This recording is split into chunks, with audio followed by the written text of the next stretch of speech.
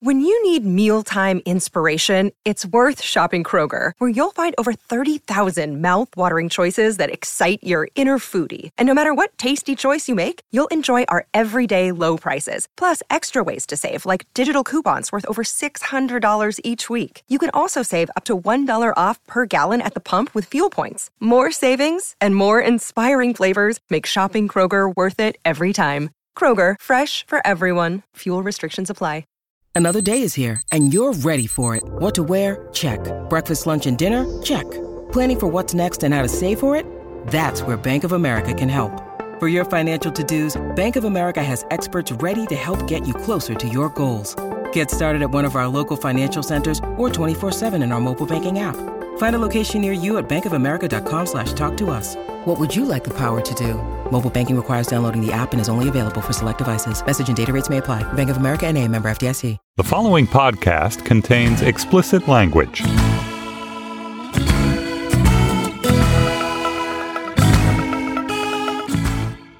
Hello and welcome to the everything you ever wanted to know about Taylor Swift edition of Slate Money with our resident Taylor Swift expert, Mr. Jacob Weisberg. This is going to be amazingly fun, not only because we have Jacob Weisberg here, who knows more about Taylor Swift than anyone else I know. I think fuck all is it's the technical term. Taylor, you have two teenagers. I mean, Jacob, you have two teenagers, neither of whom is called Taylor. Yeah, no, we didn't name either of them after Taylor, although even that does work for either gender. My teenagers have had no interest in Taylor Swift. My 18-year-old daughter has not been interested in Taylor Swift. What can I say? I've been listening to Look What You'd Made Me Do on like repeat for the past 2 weeks. Who do you have a feud with that you're like imagining? Like who are you putting in place of in place of Kanye? I'm a fan, I can say. Soon to be a super fan? We are actually going to be talking about Taylor Swift, her mechanism for trying to circumvent the scalpers. This is a issue which has been around for a long time. She has a bright idea. We'll talk about that. We're going to talk about 8 million square feet of new Amazon headquarters and where they might go. Yeah. And because Jacob Weisberg is, Jacob, well, you should probably introduce yourself. You're like our boss, but not really. But not really. I'm chairman of the Slate Group, which includes Slate and Panoply. And as part of that, a big part of my job has been developing all of the podcasting we're doing. But I'm mainly just a listener of yours, Felix. I would never call myself your boss in any way. I feel like if there's a Panoply show with Slate in the title, then you're like doubly involved.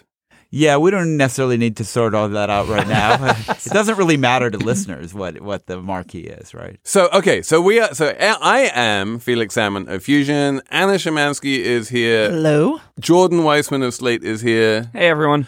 And we are going to be talking about media because Jacob has been a media executive for some time, knows his way around that world even better than he knows his way around the world of Taylor Swift. and there are some big old legacy media brands which have been sold of late.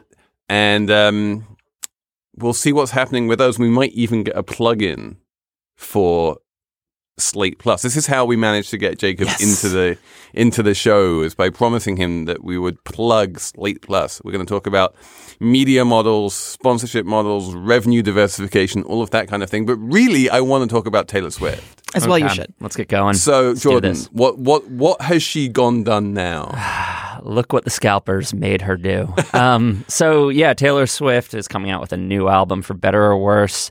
Reputation. Yes, Reputation. Just the cry of her resentful id towards. But anyway, so of course she's also going on a tour soon to back that album.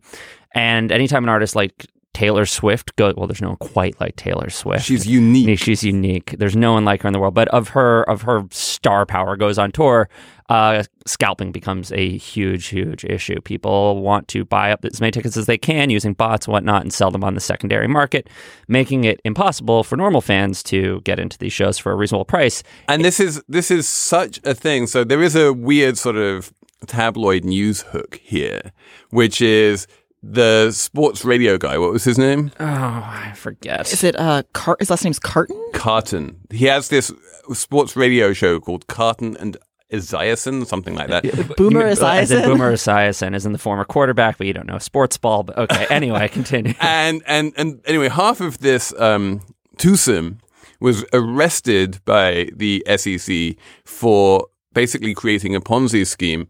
But at the heart of a Ponzi scheme was a seemingly legitimate plan that he had to buy up a bunch of Taylor Swift tickets and Katy Perry tickets and various other sort of high-profile concert tickets at face value from concert promoters, and then turn around and sell them at a profit. My impression was actually it was a little less legit than that. Oh, it was totally not legit. No, it was seemingly but it was legit. even less. So that would have actually made sense as a plan, because if you had said I was going to buy them at face value, it's like, well, yeah, you can buy tickets at face value. But apparently, what he was telling his would-be investors was that he had inside connections in the industry that he could get them as a discount, and then have some sort of discount ticket service. So, but in any case, it was scalping.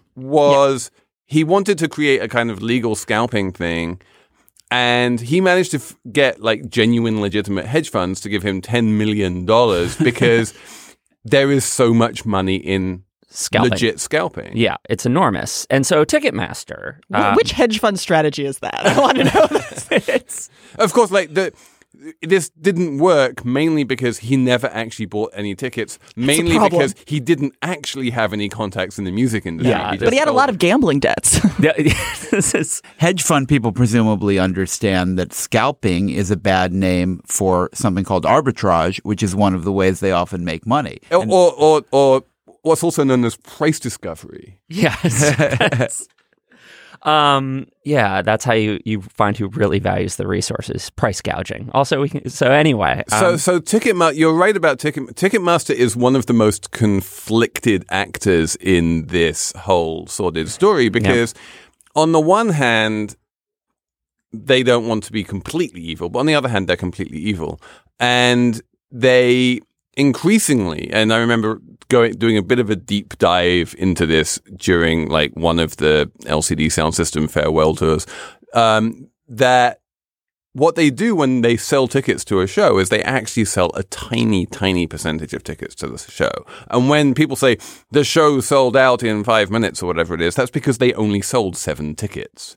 And then the rest of the tickets get quietly transferred over to Ticketmaster's sister site, StubHub, and sold at more or less market rate. So it isn't StubHub owned by eBay though? I think are they actually related in any way? Aren't they related? I don't think they are. I think they're own. I think that's Well, Ticketmaster has its own secondary site. Yeah, they have their own secondary They have site. their own secondary site. Yeah, I think that sounds right. But in any case, the promoter who ultimately controls the tickets winds up selling more tickets on places like Ticketmaster's secondary site and on StubHub than they do actually through the box Again, office. because ultimately the problem that we always have with this type of market is that you have a product that is not being priced at the market rate. It is being kept artificially low because no artist wants to actually charge what it would cost. But then the problem is that anytime you do that, you create either a black market or a secondary market. Because you can't amp up supply infinitely. Exactly. There's no way. You can't just increase So Taylor Swift has what I think is one of the more interesting solutions to this problem. This is Ticketmaster's solution that Taylor Swift then customized. Yeah. But anyway, go on. Yeah. So the way that that people like Nike have tried to get around this problem when they're selling limited edition sneakers is not to do the obvious thing, which is to not make the sneakers limited edition and just sell as many as people want. But rather, it's to create a whole bunch of hoops that people have to jump through in order to be able to be eligible to buy the sneakers, And you start with simple captures and things which try and kill the bots. But whatever you do, the scalpers and the bots find a way around it. So what the new idea is that you actually really genuinely make people prove that they're human fans, not by trying to fill out forms or standing in line or whatever, because all of that gets gamed, but rather just by being fans and by posting about your fandom on on social media and by buying t-shirts and albums and being like a super fan. And the more of that you do, the more points you get. And the more points you get, the more likely you are to be able to buy tickets. And the people who jump through those hoops and end up buying a ticket at the end of the day turn out not to flip their tickets to StubHub that often. It's like Bitcoin mining. It is. You put all of the effort into doing it, and then you're like, oh, now I have this like endowment effect, and I'm not going to sell my ticket, even though I could. And even just the verified fan program, even before Taylor Swift kind of added her additional color to it, it was going from about 50% or more tickets showing up in the secondary market to something like 5% showing up. So it's significant. It was pretty successful, and so. Here's the thing. So Ticketmaster has this verified fan program it's created, and they've done it with a few artists. Bruce Springsteen tried it out. Hamilton, I believe, did it. And there weren't a lot of complaints because, the fan verification process actually didn't involve that many hoops. It was relatively smooth. You didn't have to buy too much merch or anything like that.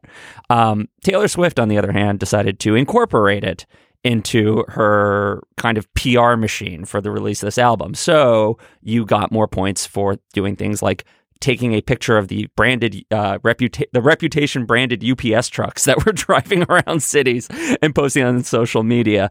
If you listen to her like video 5 times a day on YouTube, driving up its view count and getting her up the Billboard charts. How Felix got his ticket. Yeah, exactly. This was just, you put it on repeat. You got more points that way. If you bought her album, you got more points that way. And to be, and the criticism was that it's not just about throwing up hashtags on social media.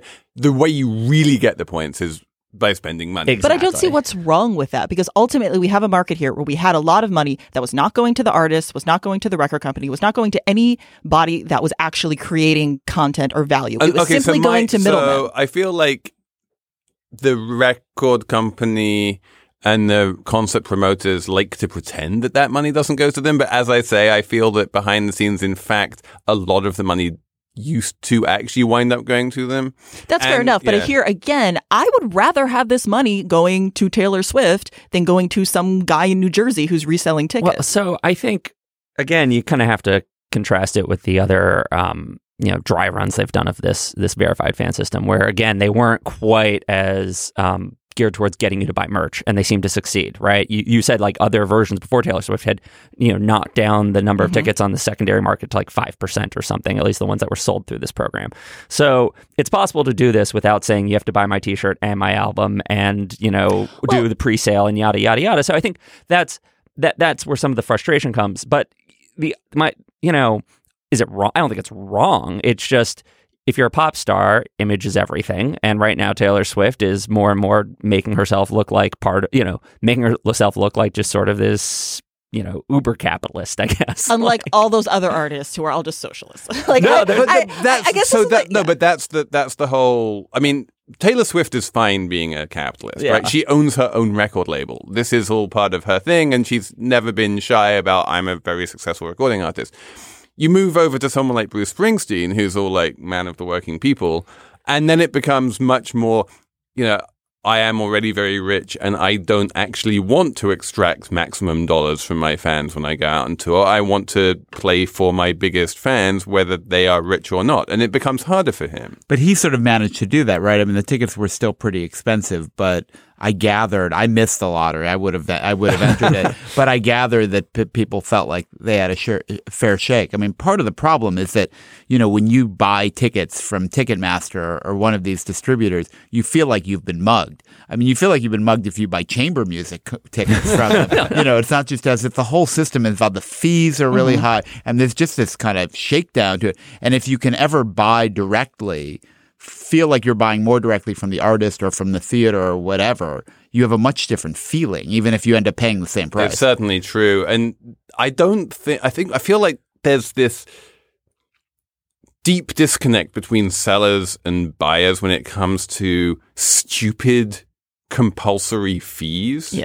And so whenever you buy a ticket and suddenly there's a $6.95 handling fee and a $7.95 shipping fee and another like convenience fee or whatever, and the steam is coming out of your ears whenever you see these fees, much the same way as it comes out of your ears when you get charged for checking your bag on the airlines, or when you go to a hotel and there's a resort fee. And you're like, what is a resort fee? You know? And normal human beings just want to be told what the price is and pay it. And someone, somehow, somewhere along the line decided that no, the best thing to do is to quote an artificially low face value and then add a bunch of fees on top. Why does that make sense? Because I think ultimately people will buy based on the face value price. When they're looking to buy, they don't think of all those extra things. And once they're at the point where they're actually being charged all those extra things, they're just going to continue with the purchase. So it makes total sense from a business perspective. You're going to bring them in with that artificially low price, and they'll ultimately play a higher price. This is a repeat game. Also, if you're an artist, right, or you're a venue, you don't want to be blamed for the extra cost associated with those fees. So you're throwing that rage all onto Ticketmaster. You're making sure that the person coming to see that Bruce Springsteen concert is hyper aware that Madison Square Garden did not charge you that extra $14, $20, that Ticketmaster charged you that extra $20. Whether or not that actually works, I don't know, but I feel like that's probably part of the deal, or at least was back in the day, that they didn't have to wrap all those extra fees into the face value of their tickets. I really like the membership model. I don't know if this works for Taylor Swift. Can we have a Slate Plus plug here? Well, but it's funny. A place that does that is the Public Theater. I'm a member of the Public Theater. They did Hamilton. They do I go to lots of their plays.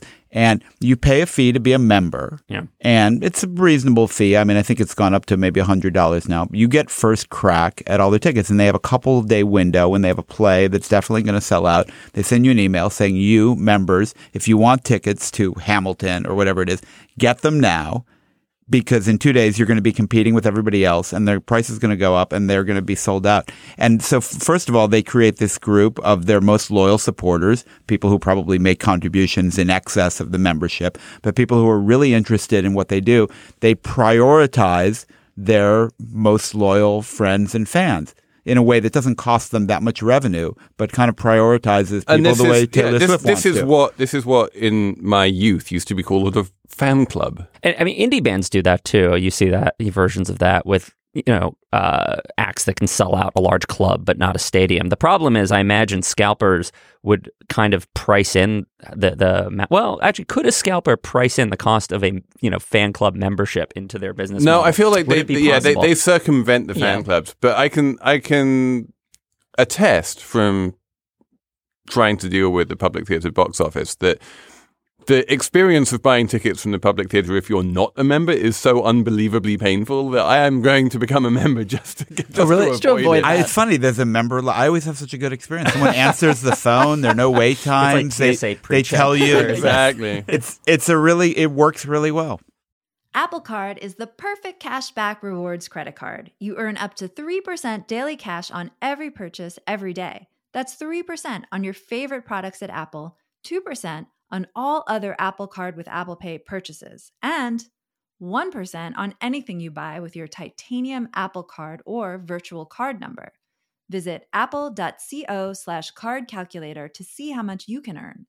Apple Card issued by Goldman Sachs Bank USA, Salt Lake City branch. Subject to credit approval. Terms apply. So let's take that and talk about media models, because I feel that's the perfect segue. Totally fortuitous. Totally fortuitous. Tell me about the importance of having a nice, predictable revenue stream from fans and members, which isn't contingent on the whims of whether or not you have a hit show or can sell a big ad deal to IBM. Feels that the strength of publishing businesses that were healthy traditionally was getting money from advertising and money from readers or from audience. And over time, a lot of these businesses, magazines in particular, came to depend almost exclusively on the advertising revenue, because in the 80s, and even newspapers, you found that the subscription cost was invariably lower than the cost of printing and distributing. It wasn't that they got like profits from that selling newspapers for 25 cents. Right. They were boosting their circulation, and so they could charge more for the advertising. The readership was in a way a loss leader. And it was even more true at magazines than newspapers, but as you say, true at both. But after they got so dependent on advertising, subsidizing their readership, advertising went into decline. And as those numbers started to go down, lots of publishers said, wait a minute, wouldn't it be nice if we could be getting real money from our audience again? But there were some problems with that. One was that they had really, in the digital age, really trained their audiences not to expect to have to pay for content. Another was that the people were had just fallen out of the habit of doing them. There's so much content for free that was so good. Why should you pay for anything? And even for many years, New York Times, for example, thought it was better off essentially not charging online, even though it's still charged in print. So we've had, I'm going to bring up three big sort of legacy print franchises which got sold of late. The ones which spring to mind anyway. First of all, there was the Washington Post, which used to be owned by us here at Graham Holdings and is now owned by Jeff Bezos. That sold for $250 million, which to a first approximation is, maybe a little bit more than the value of the money in the pension fund that he got as part of the deal. Then more recently, David Bradley, who sunk, $50 million over the years, maybe more, into the Atlantic Monthly over the years, sold that to Laurene Powell Jobs for an undisclosed sum, but I doubt it was enormous. And then very recently, we got the news that Mark Zuckerberg, not Mark Different Zuckerberg, news. Different Zuck. the different Zuck sold the Mort Zuckerman. Mort Zuckerman sold the New York Daily News to the gloriously named Tronc What were they thinking? for Such an indignity. for basically like zero. But $1. There was a $30 million Yeah. pension fund liability in there as well. So none of the. So what do you make of those sales, and what does it say about legacy print brands? Well, each of those is its own story, and that precedent, Newsweek sold for $1. I mean, the value attached to what were once great publishing businesses is radically reduced. And as you say, in many cases, the price of these is effectively zero or some nominal amount of money. Now, I think the Daily News is sold in part because Mort Zuckerman is getting older and is ailing and is, he can't really run it anymore. With David Bradley, it's a different story. He's concerned about the legacy of this magazine. He's essentially turning it into a nonprofit by selling it to Emerson Collective, which is Laurene Powell Jobs' philanthropy. And I think the Washington Post was yet another story. I think Bezos was seen by the Graham family as someone with very deep pockets who could support the paper, but also really invest the paper, which he's done. And it's created a kind of renaissance in their journalism, which is, very happy, not ending to the story, but a very happy new chapter for people working at the Washington Post. Some of these are pretty optimistic scenarios, but I think what it points to is the old revenue models, the old ownership models no longer working. And the places that are figuring it out are improvising in different ways. Well, I mean, Tronc is the old ownership model, right? Of like having some big national conglomerate of papers from the Chicago Tribune to the LA Times to the New York Daily News and somehow trying to get synergies there. Yeah. I mean, that seems the least Tronc is compelling. by far the worst of these three stories, I think. I mean, because right now its strategy is to create a national newspaper chain and somehow leverage that into better digital advertising rates, which I look at that and I think, what's the difference between that and Gannett, right? Like, what is, the owner of like USA Today and God knows how many Metro papers, and it has just been struggling and dying and cutting down to the bone. Tronc is partial, and part of the reason it changed its name to Tribune Online Content or whatever was to create this impression it was going to create great like new tech that would somehow harvest money from this this worn and kind of tired business model. So I fear for my local tabloid, basically. But the other two I think are happy stories. But this is the thing. I feel like there's value in these brands which is not, Anna, I'm going to cover Their your cash ears. generation potential. You can't find it in a discounted cash flow model. Like, there is value here. This is, we knew all of this story when Rupert Murdoch spent $5 billion on buying the Wall Street Journal. He wasn't doing that because of a DCF model, right?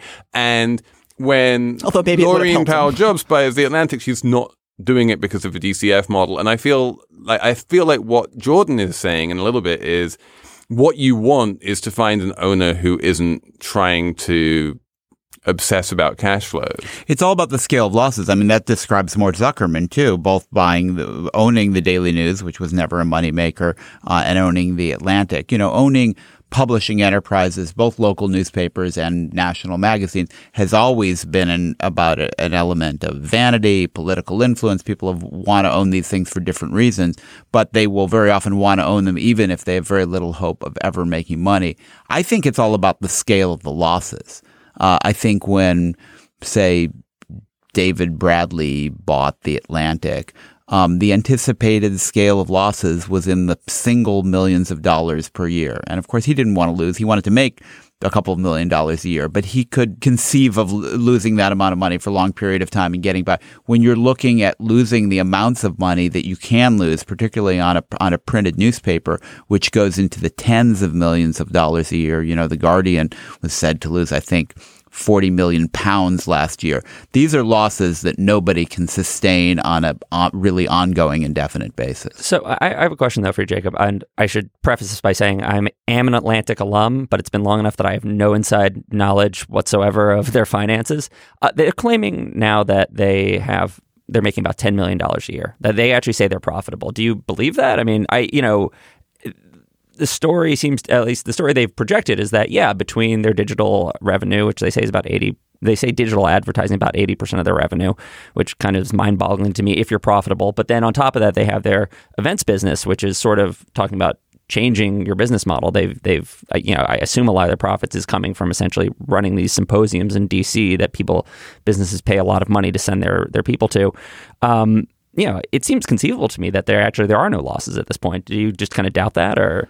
Well, particularly when you're private, you have a lot of flexibility in terms of where you attribute overhead, where you say, The Atlantic. Yes, you could have a very profitable events business and an unprofitable magazine and say The Atlantic's profitable. I don't know. I think, first of all, the Atlantic's done a commendable job. I mean, I think they're, for a lot of other media companies, they're kind of a model of how to get into some other businesses that help to support the core written content that they're still doing very well. But I think the prospects for that business. I mean, the funny thing about a highbrow magazine like The Atlantic is the prospects haven't been good for decades. Yeah. Right. As opposed to Vanity Fair or, big consumer magazines, which were really making a lot of money in the 80s and 90s and into the 2000s, and now face a future in which there's very little profit that you can see happening. Because all their best ads have gone to Instagram, basically, because that's where the digital ads have gone to Facebook and Google, and because people aren't, with a few exceptions, people aren't paying for the publication. So whereas it's not coming from revenue, from advertising, it's not coming from readers, where's it coming from? So I want to just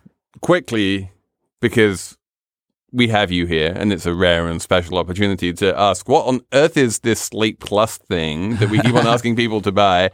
At one point, Slate attempted a membership paywall model and then dropped it. And this is like Plan B? Well, the paywall, I should say, was 1997-98. So that was in the early experimental phase of the internet. We learned a lot doing that. We got 20,000 paid subscribers back then, which in retrospect was a big achievement, but not enough to pay the cost of the magazine. And we preferred the big audience. And ever since then, we've been biased towards being free because you reach a bigger audience. Slate's writers, like Jordan, want to reach the biggest audience they can reach. They don't want to be behind a paywall like the excellent Financial Times, for which I write sometimes, but which doesn't, reach a big audience on the web because it's quite strictly paywalled. So what we tried to do with Slate Plus, which is now 3 years old and going very strong, is to get our most dedicated readers to help support the journalism we do, and also to get certain excellent benefits like the ability to listen to this show without ads, which if you listen to a lot of podcasts, it ends up saving you considerable time, as much as we love our advertisers. And to have that as a kind of offer for the core audience, but still keep the main content free.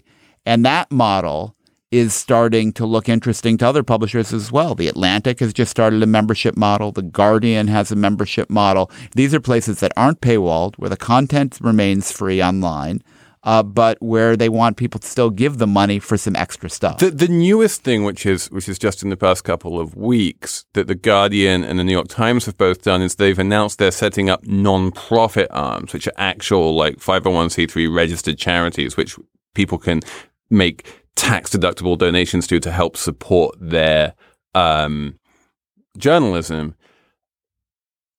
This, like, Slate Plus is not a charitable donation, right? You're actually trying to give people something of value in return for their money. Yeah, it's not tax deductible, and that's what they're trying to solve. I mean, I think that in some ways the Guardian's taking a next step and saying, well, all right, if we're asking people essentially to give us contributions to support what we do in America, as opposed to in the UK, they would like those contributions to be tax deductible. In UK, they wouldn't be tax deductible. But do you consider Slate Plus revenue to be a kind of quasi-contribution, or is it actually something which you think is like a compelling value proposition on its own? I think we have both angles working in our favor. I mean, I think there's an element of conscience, particularly since the election and in the Trump presidency. I think people see independent media as under so much attack and threat that people do want to contribute to support those significant places standing up to the administration. That includes the New York Times and the Guardian,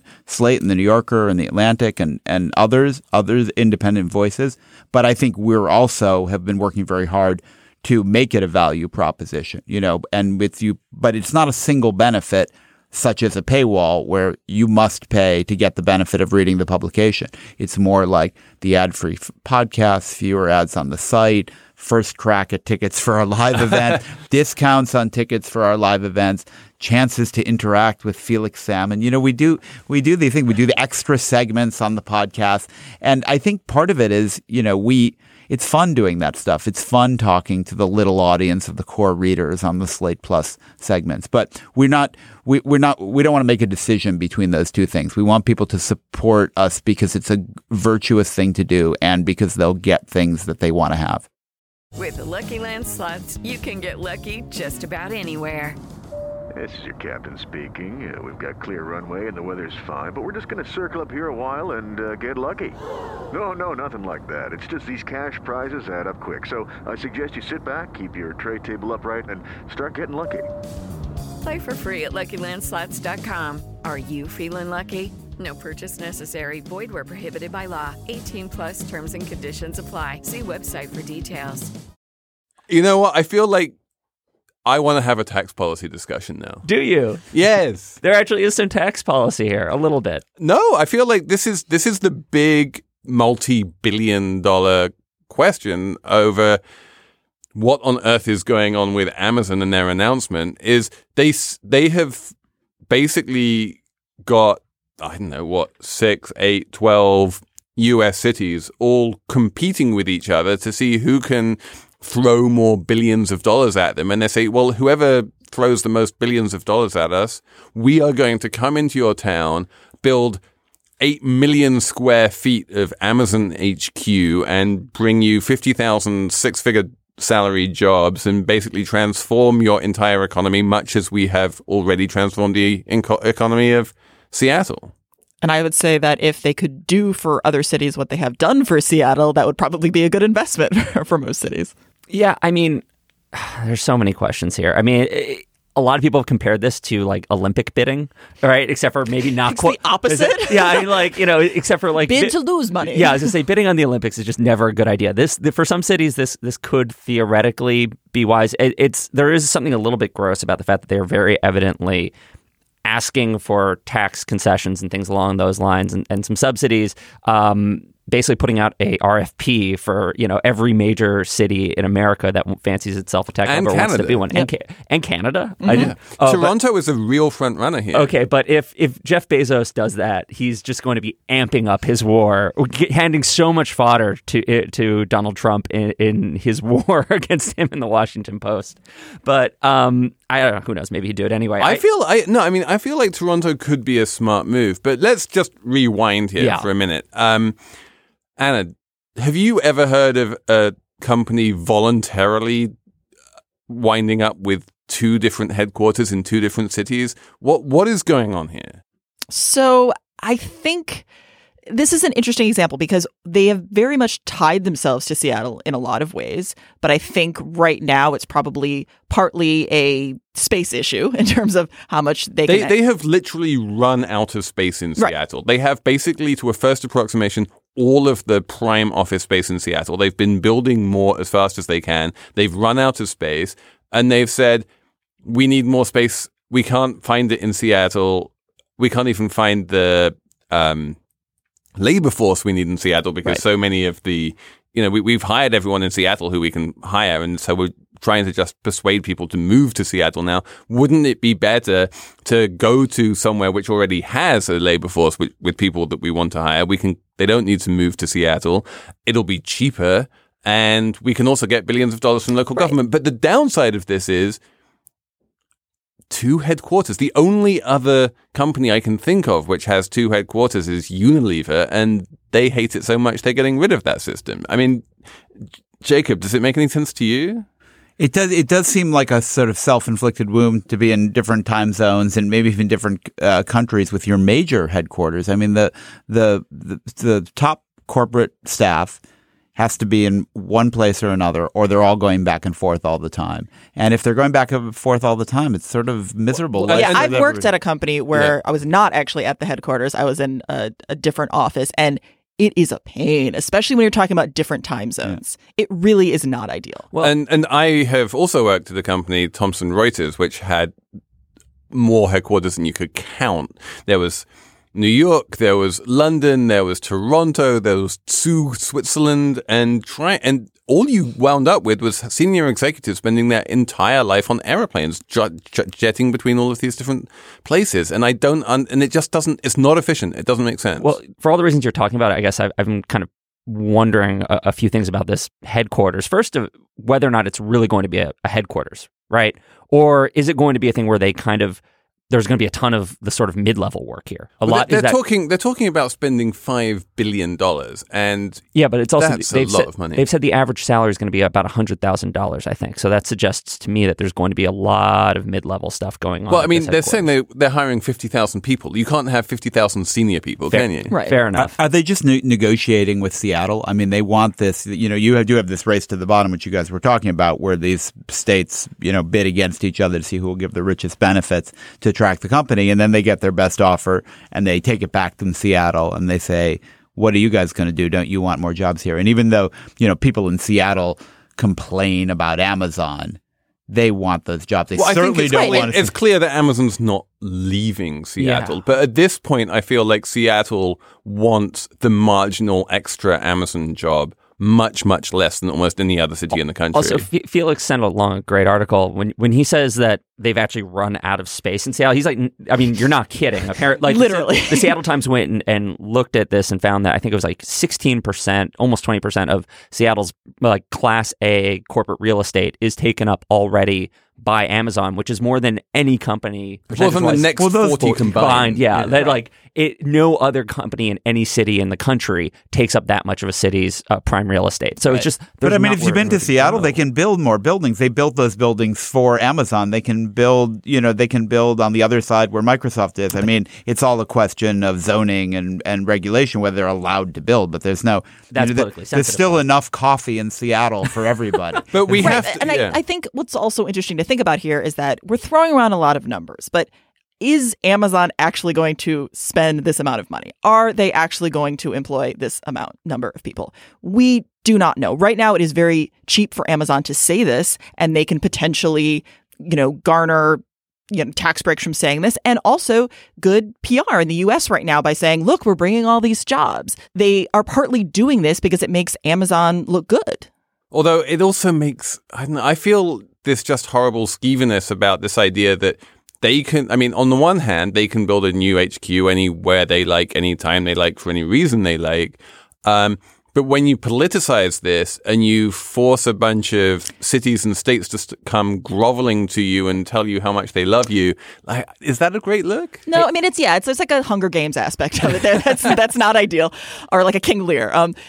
But again, I think it gives Amazon an excuse to say, we're creating all these jobs. Look at all these jobs we're creating. I think you're both, it's sort of going to be in the eye of the beholder. You can make either argument. I don't know. I find it,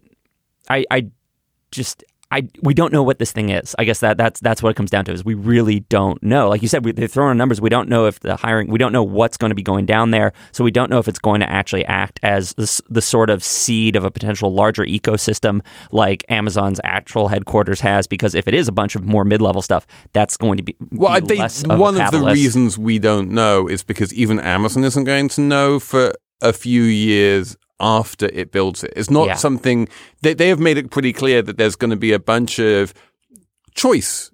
Senior managers are going to be able to choose. Do you want to stay in Seattle or do you want to move to X? And depending on whether X is Baltimore or Toronto or Detroit or Austin or Boston or, wherever it is, people are really into Denver for some reason. Have you been to Denver? Nice.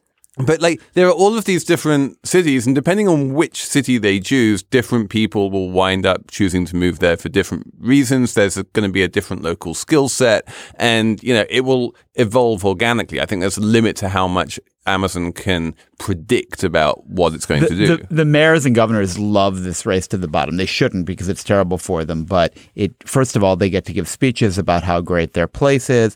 They have, in resource-constrained environments, they suddenly have resources to work with because you're paying in tax benefits, so it's not real money. And somebody wins, but they love kind of bidding for the Olympics, bidding for Amazon. It's a problem of federalism that it's, every individual is best off making the most ludicrous offer they can pull together. But the end result is a company that doesn't need subsidy ends up getting massive public subsidy. So Jacob, what's your which city do you think is in pole position here? Who do you think is who's well placed to win this RFP? I mean, Redmond. If I were at Amazon, I would say, what's the closest possible destination? So actually, Portland or Vancouver. I mean, I wouldn't. If you're going to split the management, if I were in the management, I'd say let's make it the shortest possible ride. If it weren't for the fact that Austin's just infrastructure has turned into a total clusterfuck, and the commute there is just deadly, and they have a hard time building mass transit. No Uber. Yeah, I'm not going to go somewhere without Uber. They have Uber now. Oh, do they? Yeah, there was a Texas-wide law which re-implemented Uber across all of Texas. And Austin good. I'm going for I'm going for the Texas Tribune Festival, so I'll be able to get around. But yeah, I would say going to Austin since they just bought Whole Foods and turning this headquarters into sort of their ground zero for trying to take over the U.S. grocery industry. That's a good point. I hadn't thought about that massive Austin Whole Foods headquarters could just be the center of a new Amazon. Yeah, so I mean, at least they'd be close together, and then you could kind of work them. But at the same time, Austin has so many other infrastructure issues because it's just been growing too fast. Other than that, there's a part of me that thinks it's going to be some tech hub that is just not too expensive. So your executives who are tired of overpaying, won't want to buy houses, can go there. So you're talking maybe Pittsburgh or the Raleigh-Durham area, or because it's cheap compared to Seattle and New York and nowhere else, maybe Denver.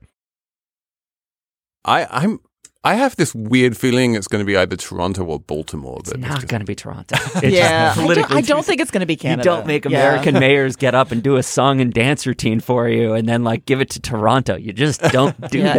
And if you're looking for some of the qualifications that they're talking about having a lot of already high-tech, highly educated workers, about having a lot of mass transit, that's going to really limit which U.S. city. Yeah, or it could be the D.C. area because Bezos has a mansion there. I mean, and that's why I think Baltimore is in with a chance, because if the bid includes a high-speed rail link or even a low-speed rail link, extending the Red Line out to Baltimore, then, that could really re-architect the entire Washington region and transform stuff. It'll be great when it's done in 2057.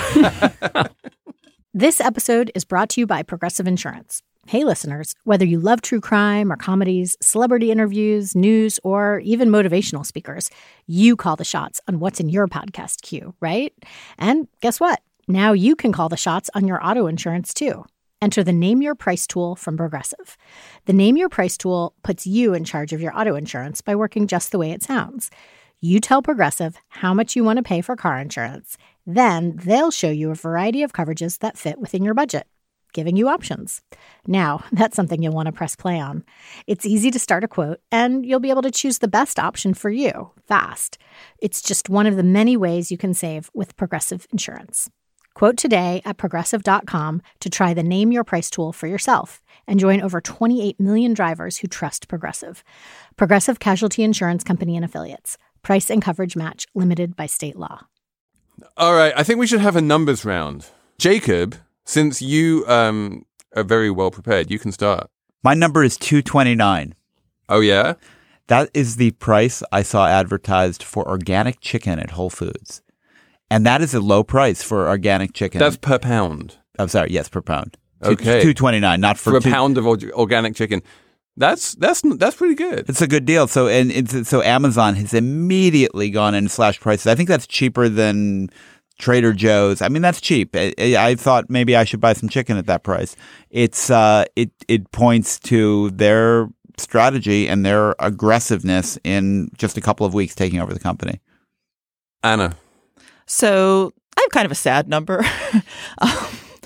So I knew we were talking about like issues with media today. So my number is 6.3 million.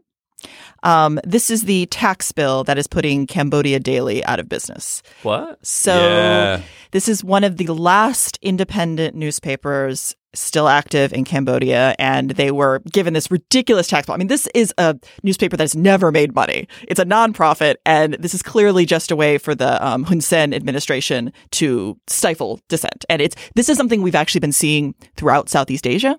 With kind of a crackdown on the free press. And so this is just another really sad example of it. And that strategy, and it's interesting, is borrowed from Turkey and Russia. One of the ways the regimes in those countries have been getting rid of independent media is hitting them with these unpayable tax bills. Then you take them into receivership and you can give that business to one of your cronies. My number is $2.2 billion. This is a sports pool number. This is the amount that Texan restaurateur has agreed to pay for the Houston Rockets, which I have to admit I'd never even heard of the Houston Rockets. Really? But the Houston Rockets play some kind of sports ball, and they played an essential role in my third grade heartbreak when they beat the Knicks in the NBA Finals. And they are now worth $2.2 billion, apparently, which is a new record for any sports team changing hands, and which it breaks the record set by Steve Ballmer when he bought the Clippers in LA. And I feel like a bunch of that value, actually going back to our previous conversation, is in the stadium tax breaks and stuff that all sports owners invariably wind up receiving. Possibly, yeah. And just sheer ego also. That too. My number is 257 million, which is how much Filecoin has raised in its initial coin offering. Is that in Bitcoin or is that in Ether? I think it's Ether. It's not legal in China, but it's the largest. It's the largest ICO yet. And the thing about this one, so we had a few weeks ago, we had a conversation about ICOs where I think I said, "Friends don't let friends invest in ICOs." That was my entire contribution to the conversation. But I think for the first time, I kind of understand what this one does and why it seems like it inherently is valuable. Okay, now we've reached the top. Yeah. Yeah, The exactly. minute when Jordan Weissman starts going, maybe there's something there. Yeah, it's clearly so either that or it means I just don't understand it. But so the idea is that this company allows you, the idea is it's distributed storage. It's like if you have a file you need to store somewhere, this just gives you space in their, in their blockchain network, and you put it on whoever's computer. Right. And that, I mean, storage is valuable. No, it's not. No, it's not at all. Don't you remember that like Gmail gave everyone a gigabyte for free like 10 years ago? Okay, so it's totally not. This is valuable. I feel like, Okay. storage was valuable 20 years ago when you spent lots of money on hard drives. I can't remember the last time anyone thought that storage was valuable. It seems like a thing that could theoretically be valuable. I'm just saying I kind of understand this one. It's almost. not worth $257 million. Just like tulips were valuable. All right, never mind. Maybe it was the top. That moment right there. Everyone, you just And plus, heard. it's not even storage today when you do have to pay something, not very much for storage. It's storage well into the future when storage prices have only been going down and there's no conceivable way that they're ever going to be going up. All right, fine. Okay. Anyway, that's it. This is the end of Slate Money. Congratulations on making it this far. Many thanks to Jacob Weisberg for gracing us with his presence. You have to listen to his podcast. It is called Trumpcast. And it comes out a lot, several times a week, usually Monday, Wednesday, and Friday. You're not always the host. No, we have two co-hosts, Virginia Heffernan and Jamel Bowie, who share duties with me. And you just pick some new Trump crazy every week and dissect it and try and understand what on earth is going on in the presidency.